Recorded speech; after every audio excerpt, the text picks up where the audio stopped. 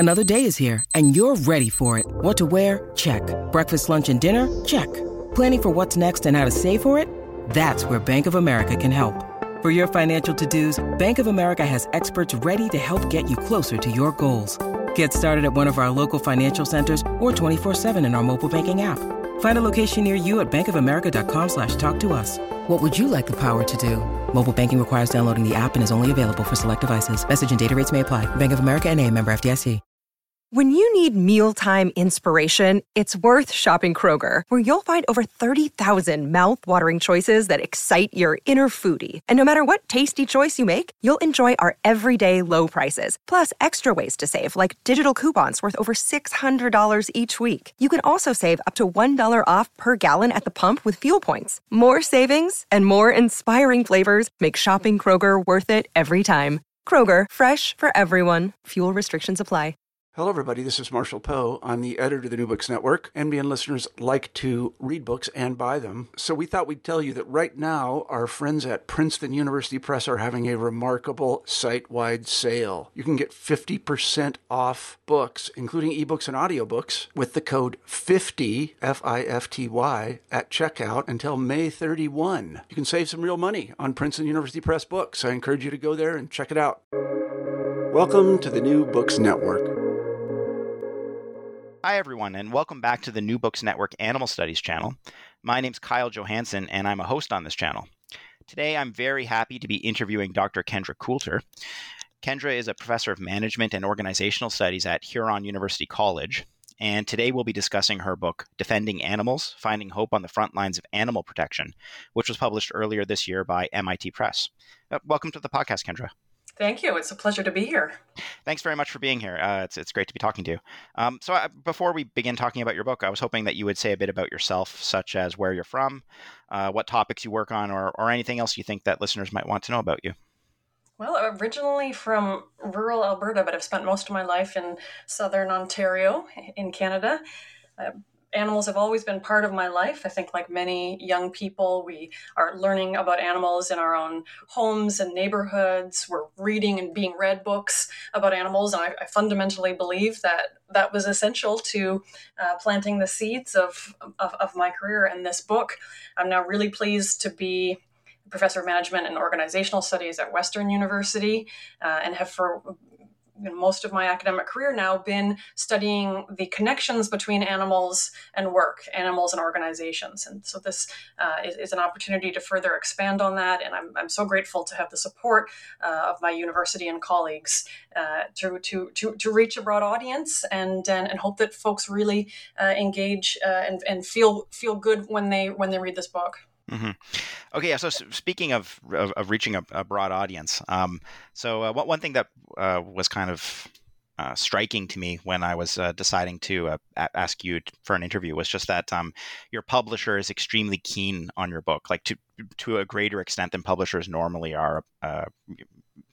Your publisher is more interested in your book than academic publishers are normally interested in the books that they publish. So, like one thing that I read on your website that there was a multi-publisher auction concerning your book, and that it was only after that auction that it ended up at MIT Press. So that's interesting. But another thing was just that MIT Press, at least with respect to the New Books Network, pitched your book multiple times. Like your book was pitched in the conventional way, which is that you sort of like you use this form to submit a pitch to the New Books Network. But your publisher also sent multiple emails to the New Books Network's editors, and those emails were sent to me. So they're pushing your book hard. Like it seems like they really, really want to market it. I was hoping you'd speak a bit to this, like all this like hubbub surrounding your book.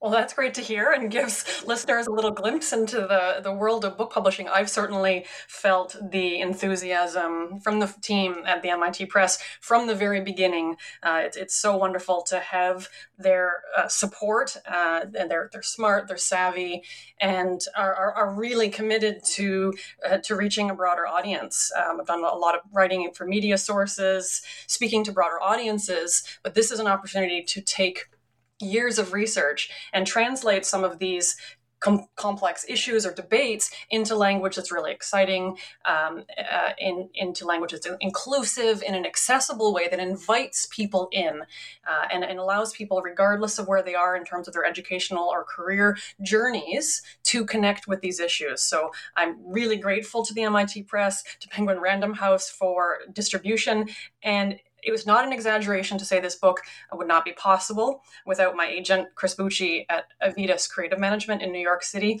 who approached me about reaching a broader audience, cognizant how much people care about animals, that there's a need for a book that spotlights animals themselves, but simultaneously the people on the front lines in all their diversity who were doing such powerful, compelling work. So I'm really grateful for the support of my team, and happy to have the opportunity to talk a little bit more about the book and opportunities like this with you, Kyle. Yeah. Well, that's all very helpful. I hope that your book reaches a lot of people. I think you did a good job of writing it in a way that you did a good job of writing such that an audience of non-academics would find the book accessible and interesting. You include lots of personal stories, and you avoid jargon for the most part. And when there is a bit of jargon, you do a good job of making sure that you define it and whatnot. So I found the book to be very readable and engaging. Thank you. All right. Well, so let's talk about some of the details of the book. Why did you decide to write this book? I guess you kind of maybe already gave us a little bit of insight into what you find exciting about your book or what you're trying to do with the book. But yeah, why did you decide to write this book? As another expression, and a powerful expression of solidarity with animals, and with people on the front lines who are doing the work. This book allows me to interrogate and examine the work being done, to tell the stories, to really humanize and animalize these issues, while inviting readers to think about what's going on behind the scenes, what makes animal protection possible, and to do so in a way that is inviting and inclusive, as you say, that and simultaneously to do so in a way that is hopeful, and allows people to connect, allows people to see what's possible, where the accomplishments are, where we still have some work to do, and really to offer food for thought, food for action, and perhaps most of all, inspiration. Okay. And yeah, so you've said that, your book is by and large looking at the work of people who are in different ways involved in protecting animals. And so your book involved a lot of journalistic research. It struck me as being very journalistic. Like, it could have been written by a journalist, even though I know that you're not a journalist yourself.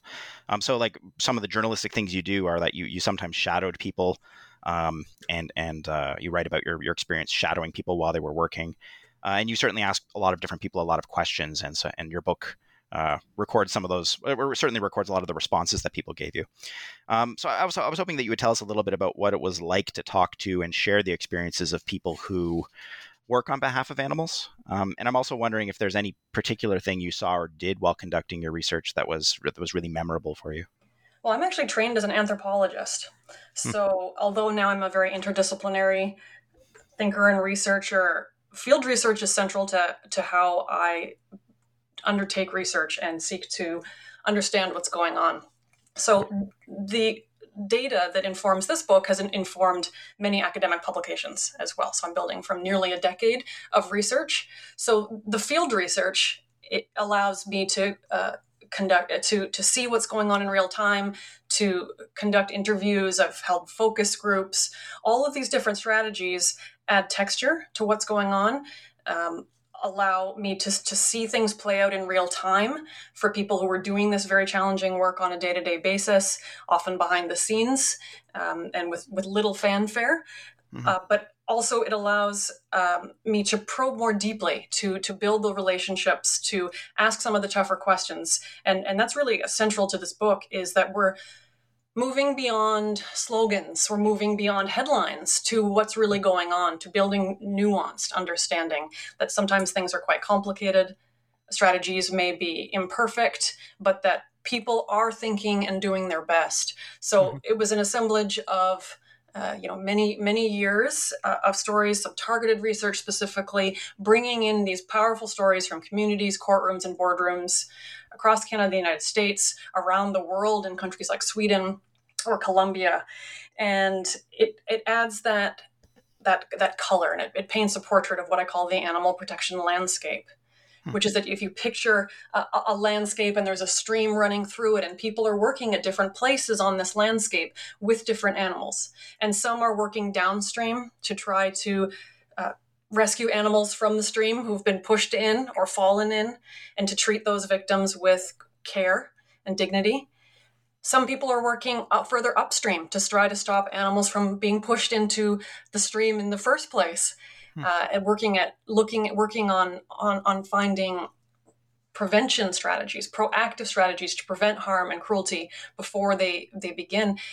And maybe most challenging of all is some people are working across the stream, reaching across, trying to build bridges, trying to forge alliances between people in different geographic regions, in different occupational sectors, who may not normally collaborate, but who can through animal protection. And many of the people I interviewed, and I believe this, that animals have immense power to help us find commonality and common cause. So this is undoubtedly a time with a lot of polarization and division.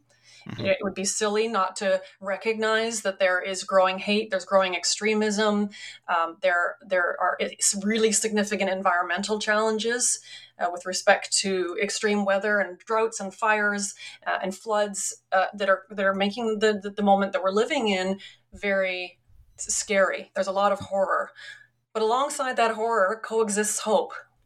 And that's really the message, is that we have to recognize the opportunities, recognize the possibilities, and learn from them. So many of the stories that were most surprising or most meaningful to me are in the book.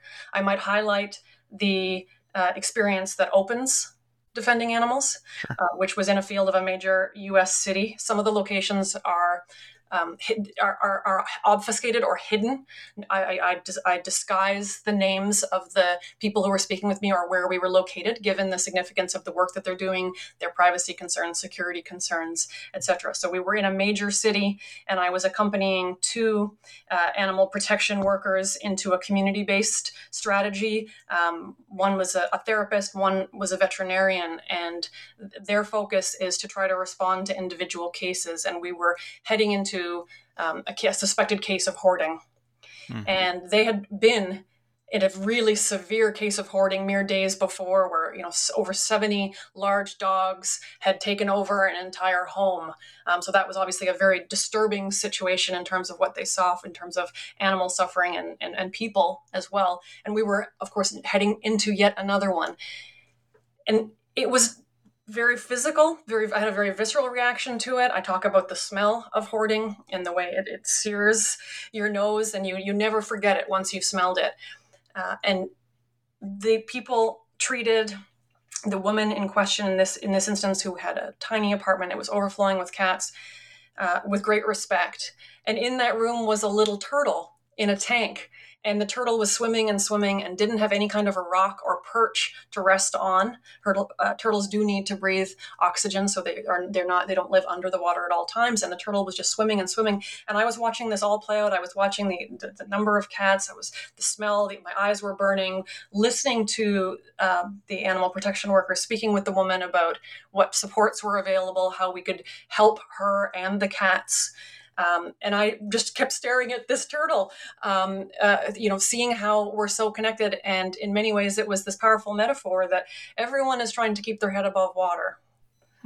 Now, thankfully, these animal protection workers plan to return the next day with a proper tank for the turtle, so the little shelled creature would have a place to rest, a perch. And I think that story says so much about the interconnections, that animal and human well-being are fundamentally interconnected. That's a central theme of the book, and that applies not only to animal caretakers, but also to the people on the front lines. Okay, yeah, and I'm going to ask you about those interconnections in a moment.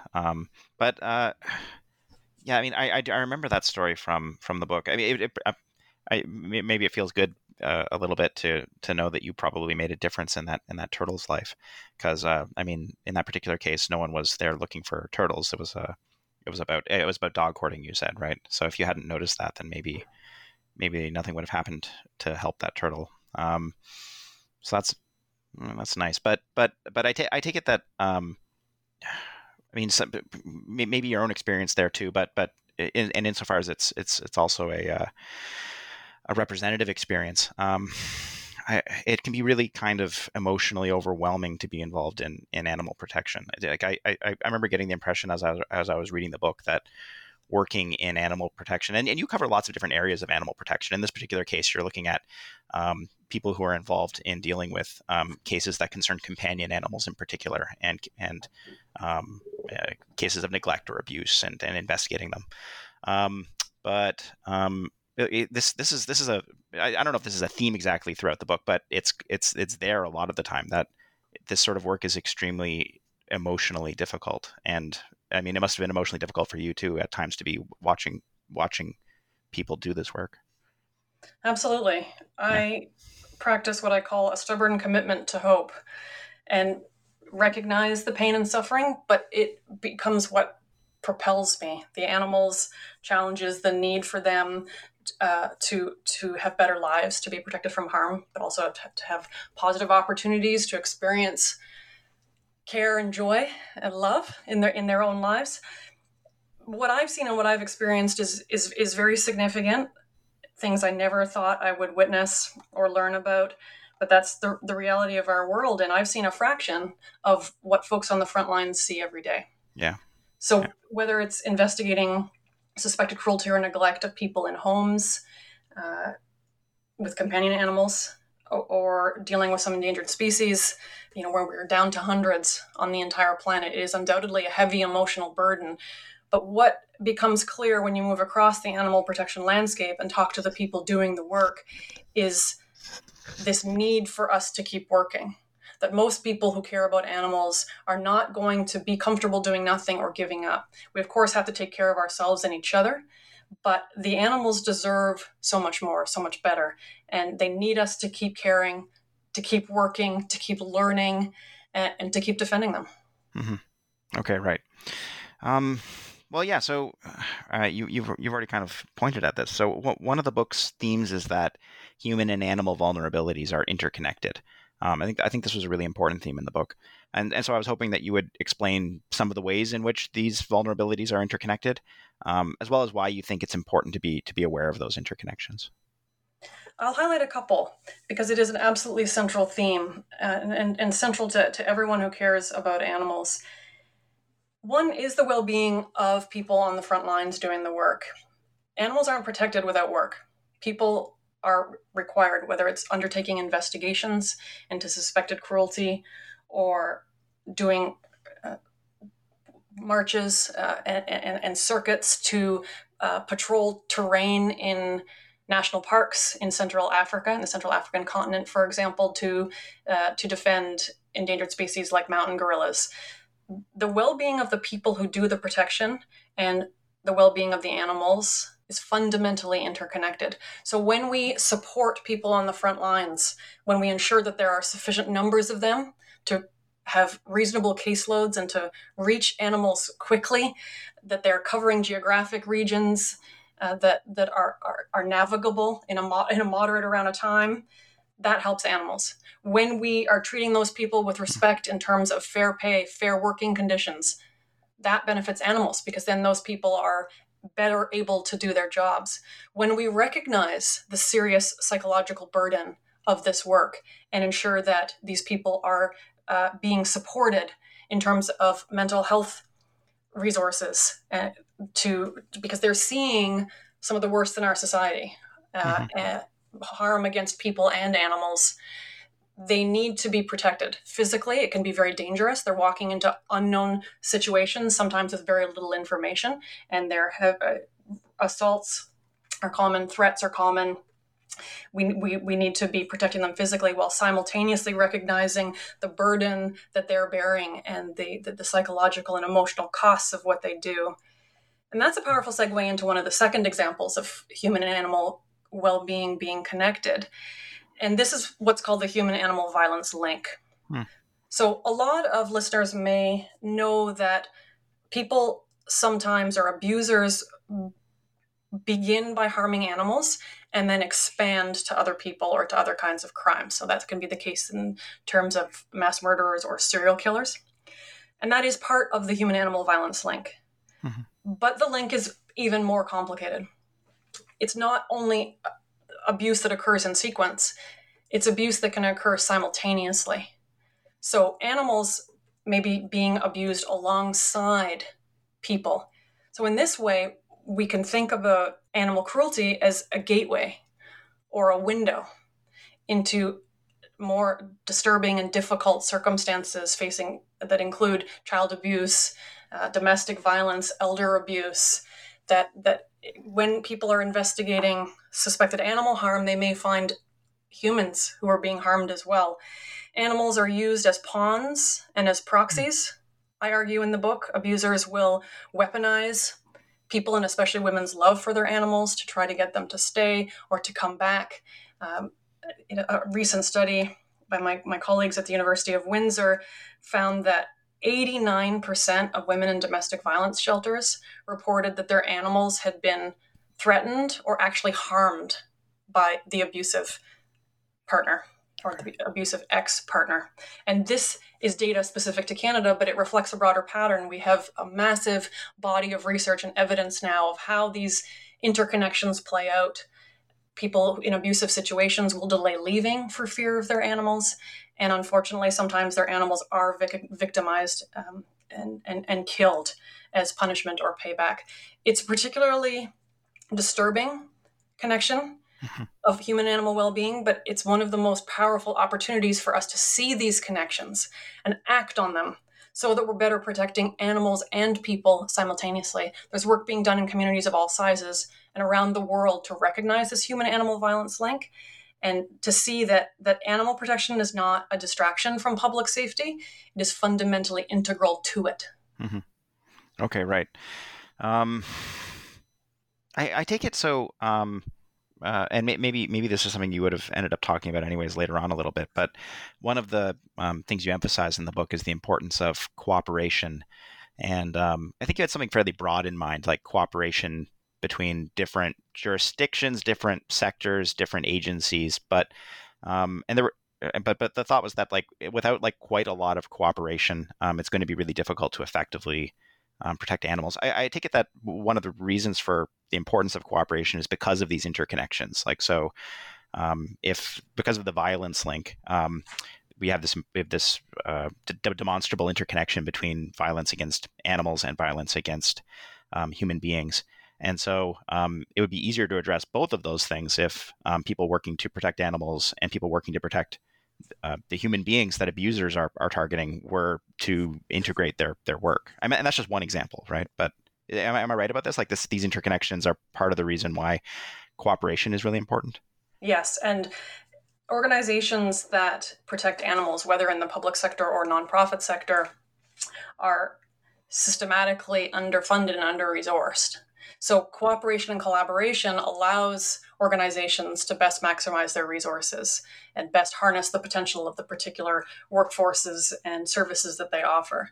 It's also because of what's called the animal harm spectrum, what I have called the animal harm spectrum, which recognizes that suspected illegal cruelty or concerns that people see in their neighborhoods or in their apartment buildings down the road from where they live exist across the spectrum, need to be investigated so that evidence can be gathered and what's really going on can be determined.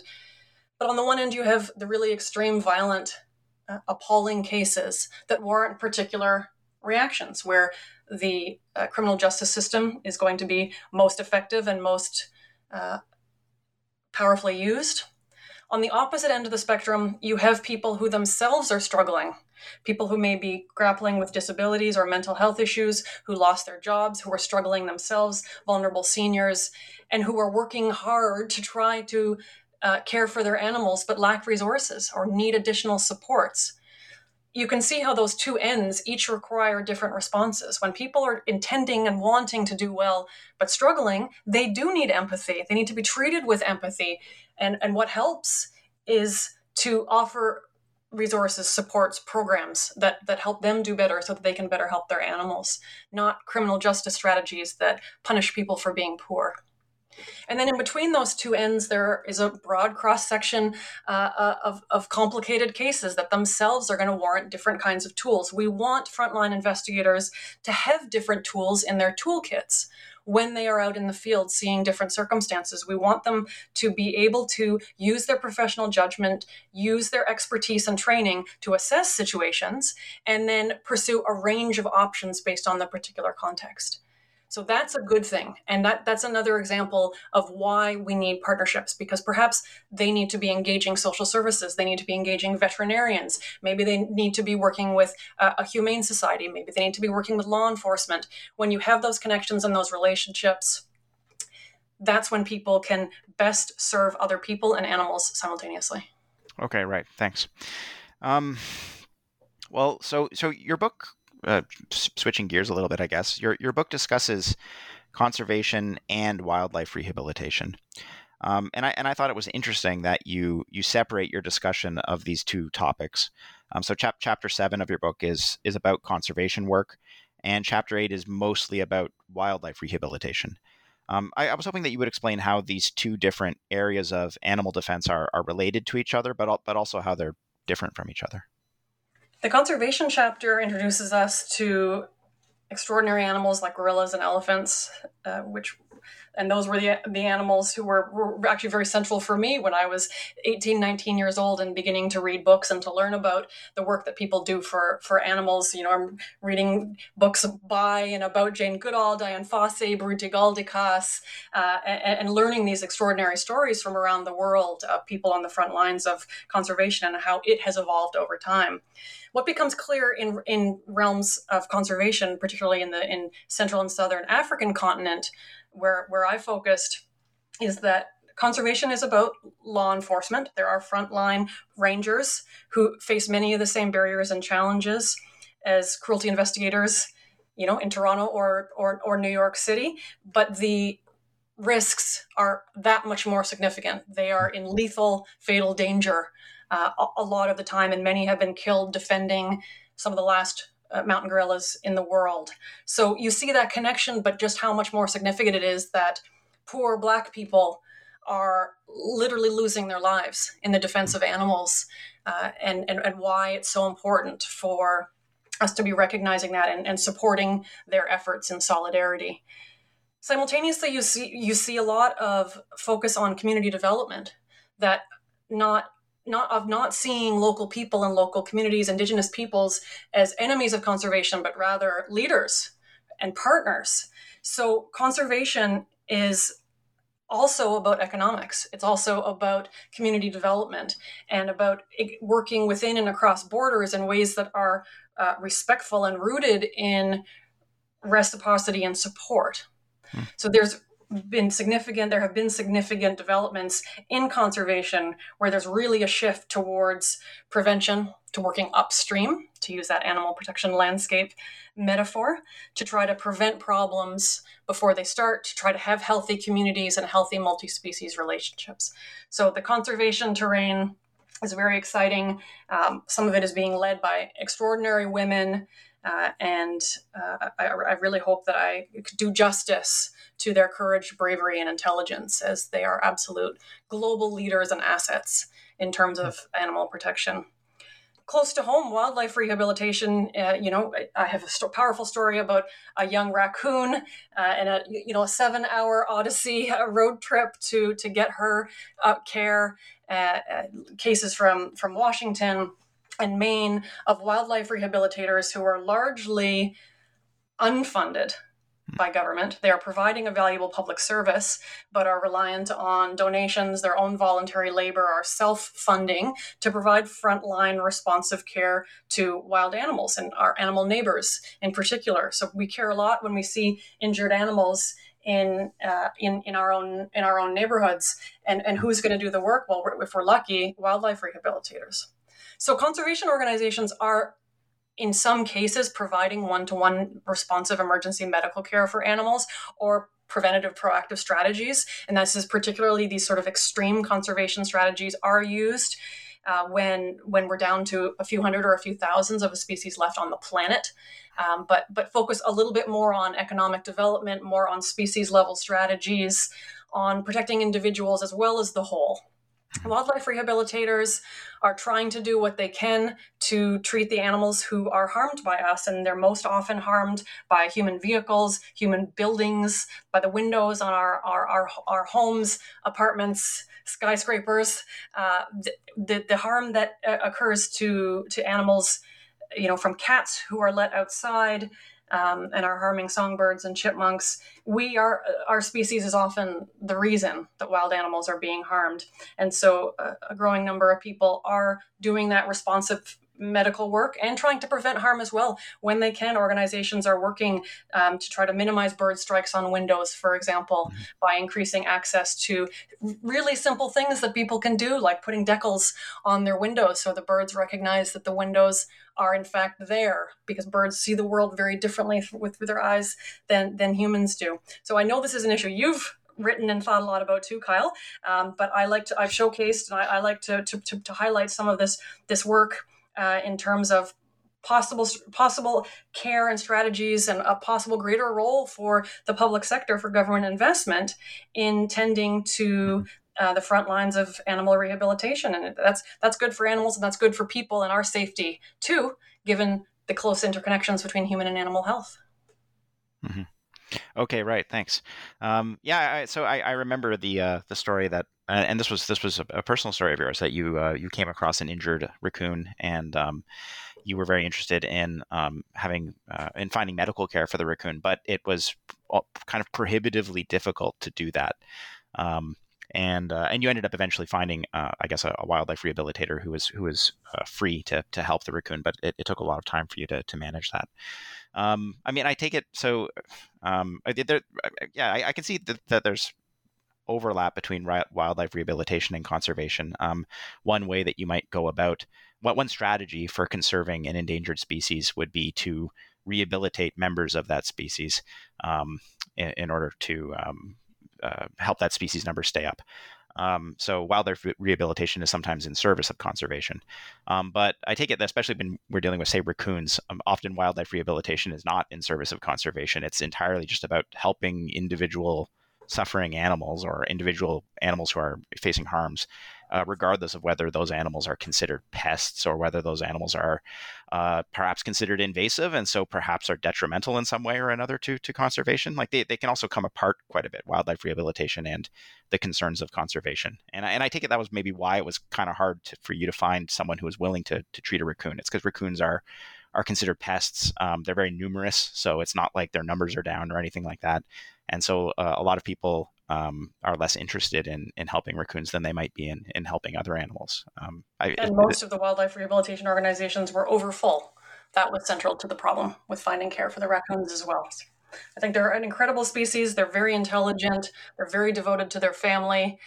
They're dutiful parents, just like humans. And so I think all strategies that encourage coexistence with animals like raccoon are important. Mm-hmm.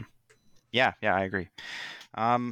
Okay, well, so in chapters 9 and 10 of your book, these are both about animals that you describe as being in between. You have this concept of there being certain animals that are in between.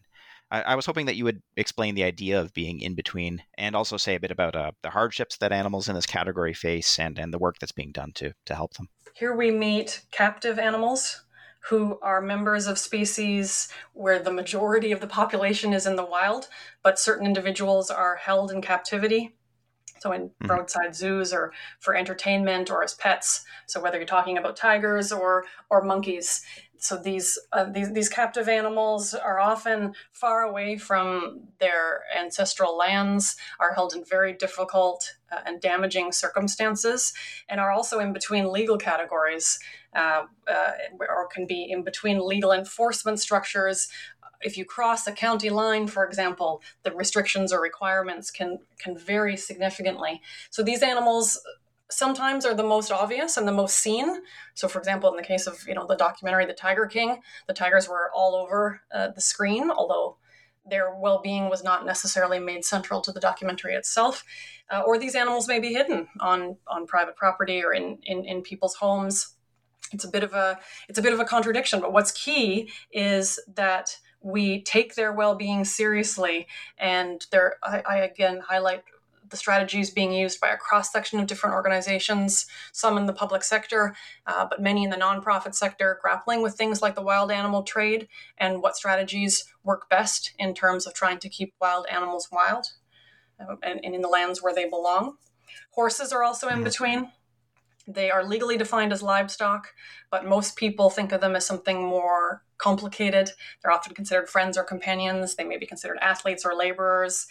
They're an important species for me. I was on the back of a horse before I could walk, and their generosity is really hard to overstate. No species has done more for humans than horses have in terms of the time they have spent working with and for us, and the diversity of things they do for us to this day. And horses, because they're seen as loved and perhaps seen as cherished, can sometimes fall through the cracks. So flashpoints that are public, for example, horses around Central Park or other tourist venues who pull carts, may generate public attention and the concern of people who are animal advocates.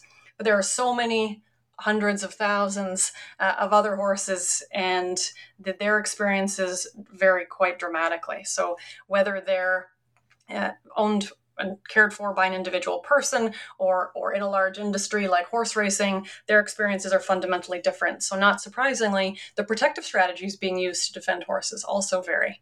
And that chapter gives readers, paints a portrait for readers of the work being done to help horses and ensure that this love we supposedly have for them translates into the protections that they deserve. Mm-hmm. Okay, thanks. Yeah, I found some of the facts about the way horses are treated to be striking, and I think I already knew some of this stuff. But so I mean, your chapter on horses, I think quite a lot of that chapter talked about horses in the racing industry. I guess is what you'd call it.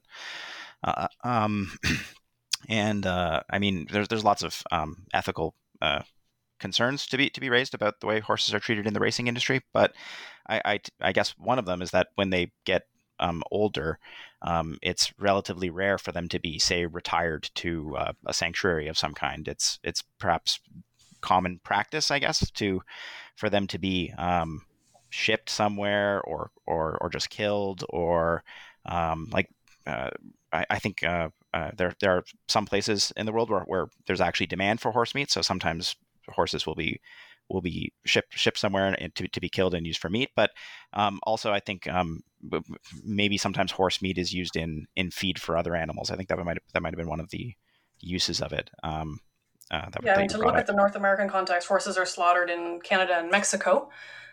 They are slaughtered for zoo meat in the United States. There's no legal restrictions on that, and they are exported live from countries like Canada. Although the federal government has pledged to end that practice, we are waiting for that to become a reality. You mentioned that when racehorses are old, it's actually not when they're old. Horses' natural lifespans are between 20 and 30 years of age. Most racehorses are done their careers at age 3 or 4. And that's when the large majority of horse activities are beginning in other sorts of horse cultures. So thoroughbred racing is quite different from many of the other sports and entertainment industries that involve horses, in that the horses are intensively worked and used while they are largely still babies and teenagers. And so that's the significant contrast. So they're often age 4 or 5. Some can go on to second careers, but unfortunately many do end up in the slaughter pipeline. And I'm pleased to be able to highlight some of the work organizations like Unbridled, Thoroughbred Foundation in rural New York, which is working both downstream to try to defend as many horses as possible who are in danger of being killed by slaughter, while simultaneously working upstream at some of the complexities of why there are so many horses being bred, being used, and being disposed of. Fundamentally, horses deserve better, and the chapter invites readers to think about why. Right. Okay. Yeah. Okay. Thanks. I mean, I want to dwell just a little bit more on this, on horses, and the reason is just that. I mean, one of the things that I guess anyone who's an animal ethicist or an animal studies scholar, they'll probably be familiar with the idea that different domesticated animals are treated differently depending on the kind of relationship that they have with us. So our moral standards, as a matter of just sociological fact, moral standards differ quite a bit depending on depending on what category a domesticated animal belongs to, I suppose. Companion animals are treated really quite differently from the way farmed animals are treated. It's actually the difference is really stark. Most of us would find it terribly disconcerting to cage a dog and then slaughter the dog for meat, whereas that's common practice for farmed animals, right? And the reason I'm thinking of this right now is, and we're going to talk about farmed animals in a bit, but I'm thinking of this right now because it strikes me that your chapter highlights some of the ways in which horses are treated rather similarly to farmed animals.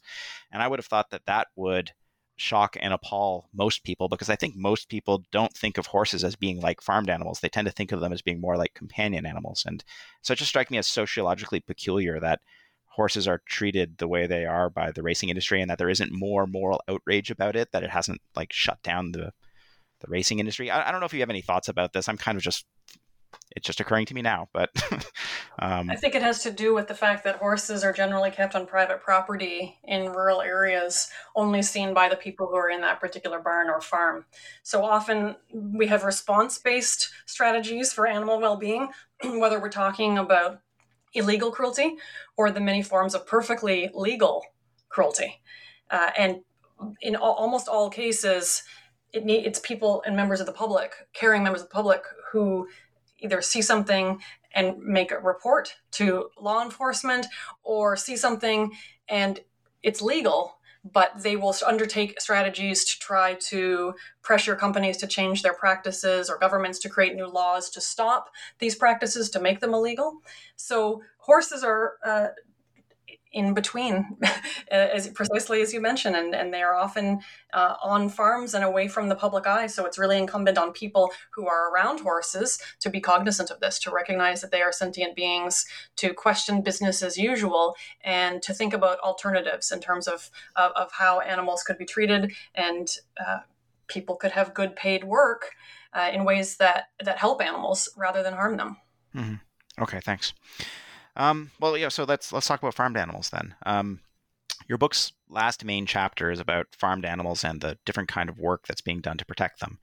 So, for example, you discuss work that's done at farmed animal sanctuaries, and also work that's done at food companies that develop and sell alternative proteins. I had the impression when I was reading this chapter that you were careful about the way you approached it. And so more specifically, I think it seemed to me that you felt like this was a really important chapter to include, but that it was also a chapter that could potentially alienate your book's intended audience. I was hoping you would speak to just first to why including this chapter in your book was really important, but also why it may have been a tricky one to approach. Most people love animals, but whether that love extends to animals who are killed for food depends. Most countries have laws banning rooster fighting, cockfighting, for example, because it's seen as too violent and too brutal. But it's perfectly legal to burn the beaks off of chickens, and that's common practice. That's exempt from animal protection laws because it's considered to be normal, quote unquote normal, or generally accepted, quote unquote, in agriculture. And this is a reality that most people don't know about. They are unaware of the depth of suffering that these are animals, whether you're talking about chickens, pigs, or cows, any number of the other animals who are farmed for meat. They have much longer lifespans, and many are killed, some at mere weeks, some at a year or two. There's just a lack of awareness. I believe that the more people learn and the more people know, they will begin to expand their webs of care and solidarity to these animals, who themselves are curious, sweet, funny, smart, just like the dogs and cats who we cherish. So this chapter invites people to get to know some of the animals, to learn about what really happens to them, and then, most significant, to see the cross-section of work that's being done by animal defenders to champion these animals, these sometimes forgotten animals. So whether it's businesses that are trying to improve the standards of animals before they're killed, or most excitingly, this expansion of businesses, or what I call the business of animal protection, which is how are we creating alternatives that completely replace the use of and death of animals? How do we create food? How do we create fashion products? How do we create personal care products and cosmetics? This is an incredibly significant and exciting moment in history where investors are taking this seriously, entrepreneurs are taking this seriously.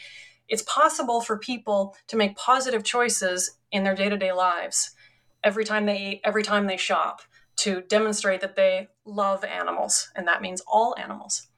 Simultaneously, it's an incredible time for people who are interested in expanding employment, for creating what I call new humane jobs, which are meaningful job opportunities for people, helping animals, or eliminating harm by growing and developing and selling and distributing food, for example, in ways that don't cause any violence. So there's a lot of hope in this chapter. There's a lot of suffering. Undoubtedly, farmed animals are suffering physically, psychologically, and intergenerationally. And it's impossible to overstate the depth of the harm that the human species is causing to the animals who have become farmed. But at the same time, there are so many areas of possibility. We have potential to not only reduce, but to eliminate harm against these kinds of animals. And this chapter is an accessible and inviting way for people to understand these positive opportunities, which organizations and businesses they can be supporting, and maybe where they too can be building a career. Wherever people are in their educational or career journeys, this book offers them food for thought. It outlines possibilities. It remains committed to hope and to seeing the range of ways we could be doing better, because animal protection is about laws and law enforcement, undoubtedly. But equally, it is about ethics, and it is about the realm of business and economics. Okay, thanks. Yeah, I like this chapter a lot. I mean, I'm vegan. I think you probably are too. And it was nice to see a chapter like this. But yeah, so I don't know how much I want to dwell on the trickiness idea surrounding the chapter. I think this book is intended for a general audience, and it's not like most people in a general audience are vegan. And often when you bring up the idea of veganism or arguments for going vegan or arguments for shifting towards a vegan food system or something like that, it can get people's backs up. And I didn't feel like this chapter was a chapter that was going to get people's backs up. I mean, which was interesting to me. I mean, part of it is that it's the last main chapter in your book, so you kind of lead people through all this other material about animals and the ways in which they're being protected and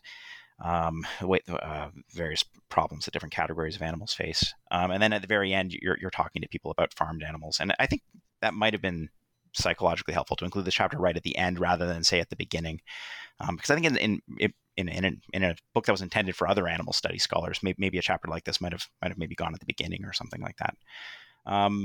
So that was interesting. Also, I think at various points in the chapter you talked about the people people involved in animal agriculture and their interests and their some of the concerns they themselves have about killing animals for food. I think at one point you talk about how there's a remarkably large number of ranchers' wives who are concerned about the killing of cows for food and who maybe don't always talk about these concerns, but will talk about it in the right context, and who would be very interested in transitioning towards ways of producing food that don't have to involve killing cows.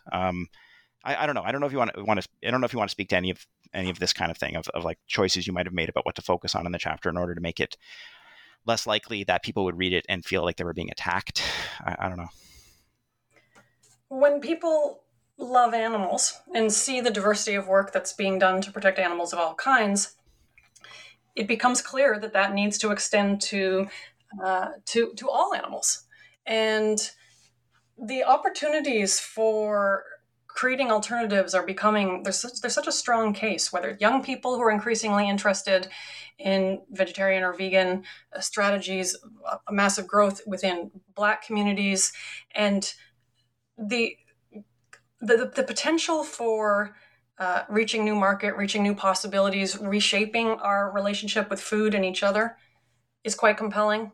Simultaneously, you're seeing organizations like the Rancher Advocacy Project, like Mercy for Animals, who are calling for and actually implementing what I call humane jobs transitions, which is that people do need paid work, and that includes in rural communities. So how can farms be transformed into new spaces that do different sorts of things that don't rely on animal killing? So, for example, there's possibilities in terms of care farms. There's possibilities in terms of other kinds of agriculture. There are new partnerships and eco-tourist opportunities. There's no one-size-fits-all model. But when you take the animals and keep them front of mind and recognize the significance of economics and perfectly legal forms of cruelty, it becomes clear that we need to focus on alternatives. And those alternatives include transitioning farms and food production. Similarly, investments in lab-grown meat and dairy are expanding and will allow people in the future to consume meat and or dairy if they wish to do so, but in a way that didn't kill hundreds of billions of individual animals after short lives of intense suffering. So the technological developments, the economic investment, these are offering new possibilities for us to fundamentally shift our relationships with food, to create new jobs, better jobs, and possibilities for people of all backgrounds, including working class people, rural people, and migrant workers who cannot be left out in this story. We want to reduce harm and eliminate harm for both animals and people who labor in the food systems. So this is a momentous time. It's one of the strategies that brings me the most hope. Are the ways that through smart investments, technological change, and this entrepreneurial commitment to remaking food systems, we have the opportunity to, and I would never say kill two birds with one stone. Instead, I say feed two birds with one fruit. We have the opportunity here to feed many birds with the fruit. And with the lab-grown meat and dairy that we cultivate. So it's a really exciting time. I think people will, regardless of what their engagements with food are, learn some things and learn some possibilities and see why illegal cruelty and legal cruelty are connected, and to see why we want to be supporting a more humane future for us all. Okay. Yeah, thanks. I appreciate that.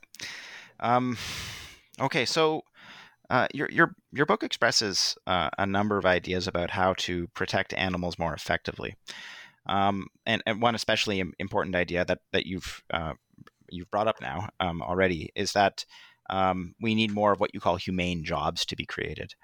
I was hoping that you would explain this idea, the idea of creating humane jobs, and also if you want any of the other insights that your book has to offer on how to effectively protect animals. I think I've said a fair bit about this, so I'll just give you a shorter answer. I've proposed the idea of humane jobs as a new way of thinking and talking and acting in relationship to work where animals are involved. So succinctly, humane jobs are those that are good for people and animals. So the goal is to create more humane jobs. So that can mean greater numbers of people who are doing protective work. It can involve making their jobs more humane. For example, if they're experiencing very low pay, a lot of psychological distress, limited amounts of personal protection equipment. If it's dangerous, we want to be investing in protections for them to make those jobs more humane. Simultaneously, it is precisely what we've just been talking about, which is how can we grow the economy and build employment sectors that focus on helping instead of harming?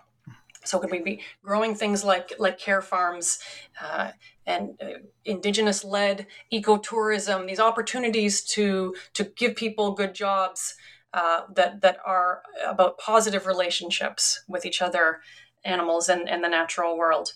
And sometimes they're about replacing. Sometimes the practices that we want to see ended, we want them to be replaced with something positive. So in the case of, if we want to end slaughtering of animals, there are many, many poor people who, through no fault of their own and because they have few other options, are having to do that difficult and dangerous, highly dangerous work in slaughterhouses.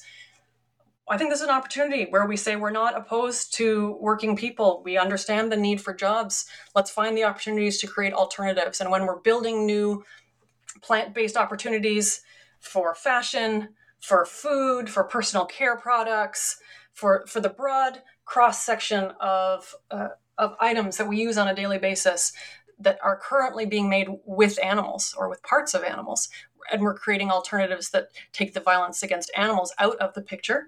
We can be creating job opportunities for people of all backgrounds and all skill levels. So this is an opportunity to be inclusive.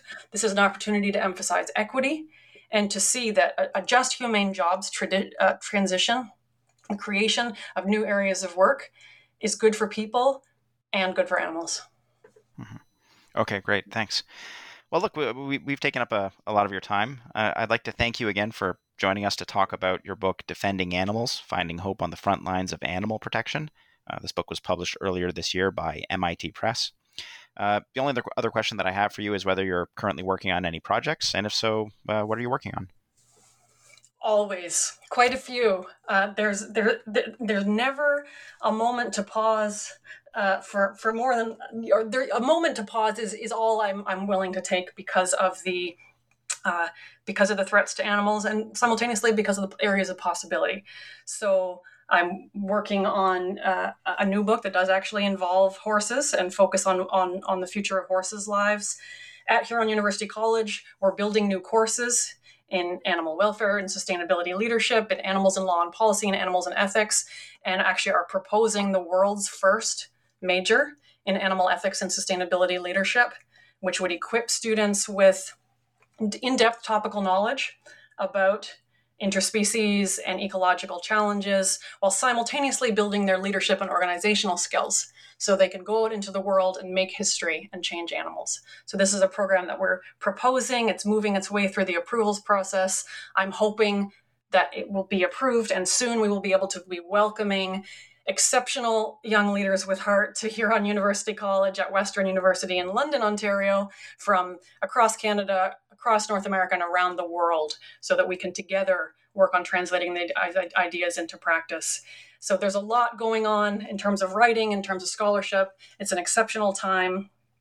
Because we're wrapping up, I do want to acknowledge something, which is that when people read this book, and of course I hope they will, the very first photo they will see is of our dog Sunny, who was an abuse survivor. And we rescued and adopted her. She's in many ways an ambassador to the power of animal protection and its potential to save lives. She spent many hours wrapped around my feet as I wrote, living proof of the power of compassion and care. We had to euthanize Sunny yesterday. It was a week since the book was published, and it was it's very difficult, but in many ways she lives on in this book and in the work that people do to protect animals, and she will always be the soul of defending animals. So I want to acknowledge Sunny. Yeah, no, that was good of you to do, and thanks so much for joining us to talk about your book, in spite of the fact that it's a tough time for you right now. I really appreciate it.